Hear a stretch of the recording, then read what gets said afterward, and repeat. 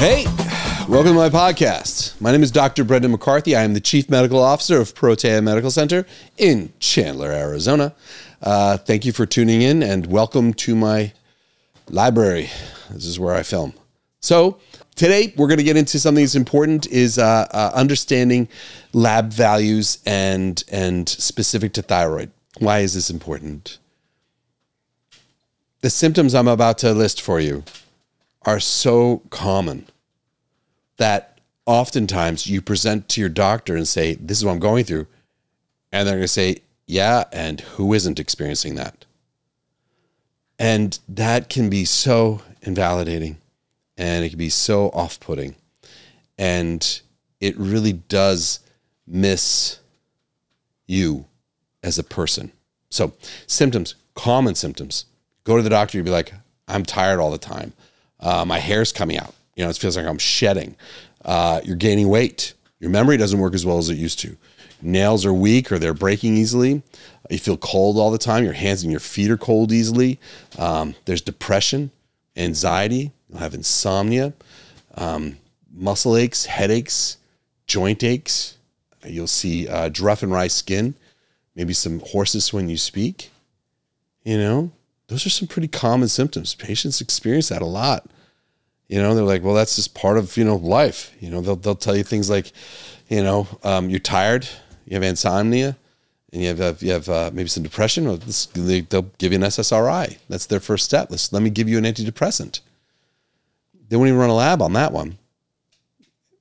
It's frustrating. I'm on an SSRI right now. It says, where's the lab work? Where's the quantification and understanding of the person and ruling out anything else it could be? You know, when they say your hair is coming out, you go to your doctor saying your hair is coming out. Let me tell you, when you go to your physician and say your hair is coming out, that is a tough one to figure out for a physician. And it's so easy. I see so often they just pass the buck. They just kind of blow it off a little bit because it's hard for them to diagnose. Alopecia or hair loss of any kind is not easy to diagnose. That doesn't mean we shouldn't do it. We're here for the hard work. That's our job. So if you're having hair loss that's very subtle and very slow, but you're seeing it shedding in your shower, in the drain, you see where you brush your hair, it's on your clothes. A lot of times they'll say, yeah, it's nothing. And I've seen women come to my clinic with a bag, like a Ziploc bag, full of hair that has fallen out of their head because they didn't want me. They were preloaded to be invalidated. How is that? It's crazy. I mean, it's helpful for me because I can look at the bulb. I can kind of examine the hair a little bit that way too. So it's not awful that she brought it in, but the reason why she brought it in is she was preloaded to be dismissed. Telling your doctor you're gaining weight, what's the first thing they tell you? What are they going to tell you? What do they tell you? Stop eating so much. Did they even try and figure out why you're gaining weight? No. It's kind of the point where we're afraid to even talk about it with them because we're just going to be shamed with our lifestyle when it isn't always lifestyle. Constipation, they'll tell you to eat a laxative, take a laxative, eat more fruit. They don't really deal with that very much. Your memory's weak. When you go to your doctor and say you're a woman in your 30s and maybe 40s and you have these symptoms, you say, and I can't really remember things clearly. A lot of times they say, well, you're just harried because you're a mom and you have all these things going on, or, it's just whatever. Or they'll give you a simple memory test that's appropriate to screen you for dementia. And the type of memory loss specific to thyroid isn't dementia. And one of those tests, the mini mental status exams that they're going to give you, that's not specific to thyroid. It's more specific to dementia. And you don't have dementia, Nails are weak and break. They'll tell you to stop. And by the way, these are reported responses that patients get. I didn't make up these responses. This is what people have. This is what doctors tell them in the clinic. So when your nails are breaking, falling off, they tell you stop using so much nail polish. Stop going to the manicure place because that's you're reacting to it. That's what they'll tell you instead of really figuring you out. That's if you're feeling cold all the time, they'll just say that's normal to being a woman. What if you're lucky? What if you're lucky? Your doctor says, all right, I'll run a thyroid panel on you. What if they run labs on you? What ends up happening is they're going to run a basic panel for you. And more often than not, when the results come in, they're just going to tell you you're normal. You're fine. The thing is, though, are you? When you go to the clinic and you present with symptoms like that and your doctor runs labs and tells you you're fine, the next step the doctor does is cast a wider net. That's what we're supposed to do. Our job is to help figure out why you're experiencing what you're experiencing. That is our job. And when we don't do that, we're not really doing our job. I want you to know that. What I want to circle back to here, which is important in the sum of this podcast, is this episode rather, is what is fine with labs. So then you go home defeated. You feel let down, and then you do what all modern people do. You go to the internet. You try and find out what on earth is going on with you. And you go down that rabbit hole. And some information is going to be good. Some is going to be bad. And the thing about it is that when you go down that road and try and figure yourself out, you know, what happens when you go to your doctor and you bring them that research you got on the internet? What do? Mock you. You know, they dismiss you. I remember seeing that in medical school, like patients would go on the internet, they think they know everything. I remember hearing other physicians say that when I was a student. I remember that being something where they get condemned for researching what's going on with them. What else are you going to do when you get dismissed, invalidated? What other avenues do you have? And then they mock it because you're trying to figure out what's wrong and trying to figure this out and help yourself? That's not good medicine.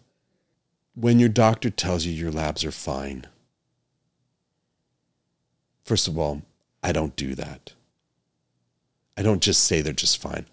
I sit down with them and I go over the labs line by line, step by step, and I say, this is what this means. This is what that means. This is what this is at every step. Your doctor should explain to you the thyroid panel with you. They should explain, this is what I tested. This is what it means. Often they don't. Or often they do the most superficial test possible for the thyroid. When your doctor screens for thyroid, the lab they're going to run often is going to be thyroid stimulating hormone. And they'll do that as a standalone test. That is the lab that they do. They say, this is the way I'm going to figure out what's going on with your thyroid. The problem with it is that it's not a sensitive test, nor is it accurate. I want you to know that. Thyroid stimulating hormone is just us looking at your pituitary's opinion of how much thyroid is in there. The actual test that helps you understand what's happening with the thyroid is something called your free T3. That's called the technical term is triiodothyronine. But you just say free T3, that's good. That's the real test. Why is it that we're not running those labs? Why is it that we're not running a more detailed panel? Why is it that they're only relying on TSH? Well, it saves money. Up until the past maybe 5 years, 10 years, free T3 testing and free T4, which I'll get into in a minute, was pretty expensive. But those prices have gone down. And even so, they're not that expensive back then. It was more because if I ran a TSH in people, I would get a lot of false negatives, which means that I run the lab and your TSH looks fine. There's a lot of people who have a normal TSH that have low thyroid function and are actually hypothyroid, even though the test looked good. And if I just rely on just this test and I miss these people, that's a great disservice to these people. But it's a great way to save money for insurance. I hate to say that. I know I'm sounding like I'm one of those alarmists or controversial. I'm not. I'm just being business right now. This is business. That's all this is. And so if I screen people and I get a TSH that looks good and I miss a segment of the population with subclinical hypothyroidism, well, they were not going to die when it's over there. And I don't have to treat them and we're good and it's cost effective. It's not human care effective.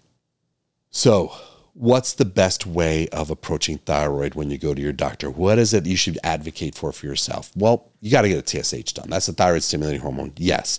And that's associated with something called the metabolic set point. And then you want to get with that a T4, the free T4, or something also called thyroxine. Now, thyroxine is the precursor. Quick little human physiology thing. pituitary has a thermostat for how high your thyroid should be. That's your TSH. It sends a signal down to your thyroid gland right here in your throat, right here.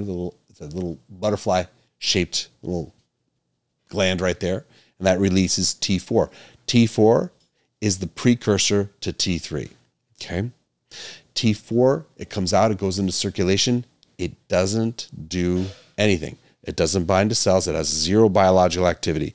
It only works when it gets bioconverted into T3. T3 is what does the work. So we test the pituitary, how much output of what the pituitary thinks is you should be. That's your TSH. Then we test T4, what's coming out of the gland. And then we test T3, which is in the circulation. When T4 turns to T3, that's the real job. That's the real working part of your thyroid, the T3. Those are the 3 tests we need to run with our patients. What are the reference ranges and what are we looking for? With TSH, or thyroid stimulating hormone, again, coming from the pituitary, the reference range is 0.45 to 4.5 microunits per milliliter. Optimal, 0.1 to 1.0. That's considered to be optimal. Average in America we see right now is about 1.5. That's healthy, right in there. If the TSH is too high, if it's above 4.5, or in my opinion, anything above 2.5 a lot of times, that's implying that there's not enough thyroid hormone. So the higher the TSH goes, the lower your actual active hormone really is. So again, here we go. TSH, anything above 2.5 or the higher it moves, the lower the active hormone is.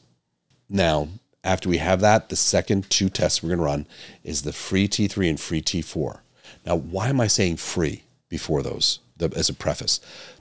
Why am I saying that? Well, free implies that the hormone is biologically available to be used. Why I'm saying that is because thyroid hormone tends to get bound to protein and rendered inert. This is important. You don't want your doctor running a total T3. You want them running a free T3. Total T3, most of it is bound to protein and doesn't do anything. The free part, like I said, that touches cells, that does the actual work. You only want free T3 and free T4. One funny thing, especially for women, is that bound part of thyroid, the bound to protein, T3 and T4 that's bound, the binding agent is increased with estrogen. The more estrogen you have, the more your thyroid gets bound up. That's why women with estrogen dominance have slow metabolism, because all their thyroid is being bound to protein. You want to know how much is free that's touching cells. That's the most important thing. For the 2 free hormones we want to test in there, free T4, thyroxine, the reference range is 0.82 to 1.77. Now, optimal 1.25 to 1.77, in my opinion, in my experience, that's a good range to be at. Okay, that's important. Thyroxine, free T4, is the precursor to free T3, the one that does the work. If there's low levels of thyroxine, that implies that either TSH is low, right? Your brain is not sending enough signal to the gland, so there's something wrong up here. Or if it's low, it means the gland itself is not making enough hormone. That could be due to an autoimmune condition. It could be due to a nutritional issue. Any one of those things, high stress could play a role in that as well. When it's too high, that usually also implies an autoimmune condition could be at play. More often than not, it's autoimmune. The other one would be just taking too much thyroid medication if T4 is too elevated in those cases. T4 is turned into T3 mostly in your liver and your muscle. This is important, especially the liver part. So T4 comes out of the gland, goes into your circulation, does nothing. Okay? Thyroxine does nothing. Free T4 does nothing until it gets converted in your liver and your muscle into free T3. Once it's free T3, biologically active, doing the business. Free T3, or triiodothyronine, mouthful, is the most important thing we will discuss because that's the one that does the work. That's important. Okay? Free T3 normal range is 2.0 to 4.8. I know some lab companies will say 4.2, some only 4.4.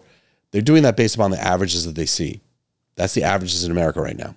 Anything above or below is considered to be the too high or too low, but it's really the averages right in the middle there. Optimal in the literature, not my opinion, the literature in research, 3.5 to 4.8. That's legitimately the optimal range for a host of reasons. I will do numerous podcasts moving forward why that's important, because it's a good thing to talk about. So what would cause low levels of T3? Again, back to T4. You don't have enough T4. T4 turns into T3. Remember, it gets converted. So you don't have enough T4. That's a problem. Or TSH, your brain is not sending the signal anymore. That could be a cause of it as well.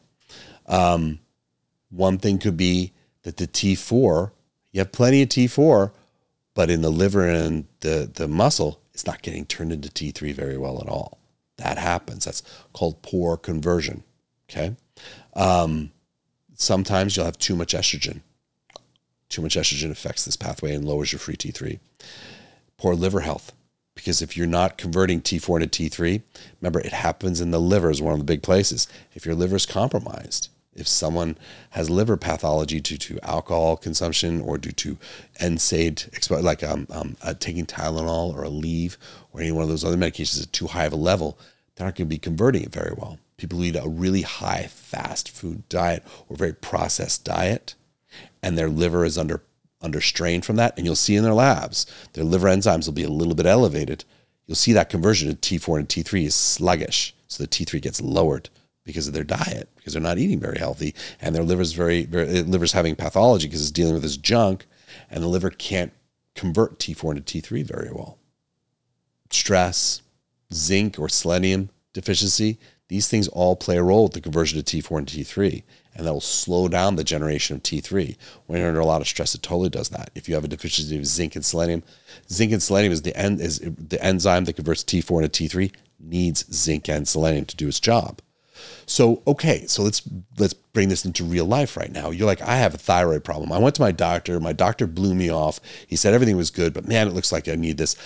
I go online, I go down the rabbit hole, and it looks like thyroid. And this person who's trying to push me now on a thyroid supplement. I'm going to buy this thyroid supplement because no one understands me. I got to take this thyroid supplement. And in the thyroid supplement has zinc and selenium. That's not a bad thing. Okay, hold on here just for a minute. The zinc and selenium is appropriate if you don't have enough T3 and you have plenty of T4. Those cases, I give my patients plenty of zinc and selenium and rerun the lab and verify it did its work. When your doctor just blows you off and you have to figure this out on your own, you're experimenting with these things that we don't know if they'll help or not. There are other reasons why your thyroid would be off that have nothing to do with zinc and selenium. But because you were left alone to try and figure this out on your own, what else are you going to do? You don't have anyone working with you. We're supposed to work with you. That's who we are. So the zinc and the selenium, that's appropriate in certain circumstances, but you have to do it in the right time. Otherwise it won't work. And then you'd be frustrated, still in the same place, but now you're spending all this money on supplements that aren't doing anything because that's not indicated for what's going on with you. And if they are indicated, you got to have your doctor side by side with you, verifying that it worked.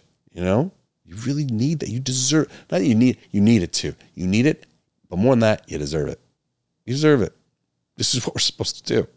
The important thing that I want to sum up with is that you deserve a relationship with your doctor that is collaborative and not confrontational, not adversarial. And too often it becomes that. And I want to say, trust is everything in medicine. And we have to earn that with you. And how we do that is being present, listening to you, explaining to you what we think, why we think the way we think, being accountable to you, caring about what you think. Yeah, how's that one? Care about what you think. What do you think? How do you feel about this? What is your experience? I know what I'm saying sounds super heretical. Heretical? It just sounds like I'm, like I'm crazy. But is it? It isn't. Our trust, your trust means everything to me because that's our relationship is built on that. And you trust me to do my job, and I earn your trust by communicating clearly with you and then you'd rely on me. I want you to know your doctor should be earning your trust. We shouldn't walk into a room and demand it. We shouldn't walk into the room and demand it and say, we're doing this, you have that, that's it, and walk out the door. It's about that relationship and that trust. And I want you to know how valuable your trust is in those relationships. And I want you to keep valuing it and not to give it lightly. And that you have every right to demand your physician earn your trust. I hope this helps. Your comments are important to me. Justin and I, we look for the comments. We read your comments. We go through them. And it gives us ideas on how to be better at this. I love doing this. I do. Your comments mean a lot. I also love when you guys help each other in the comment section. I know I say it almost every episode now, but I mean it. I really do. I love this community that's being built around here. There will be relevant links in the description for the research that I used for this podcast because, as always, I research this. I prepare for it. You deserve that. That's how I earn your trust. That's how I earn your trust. I show you why I got to this point of thought, why I think the way I think. Okay? You deserve that. So please share, like, subscribe, and I will see you next time. Thank you.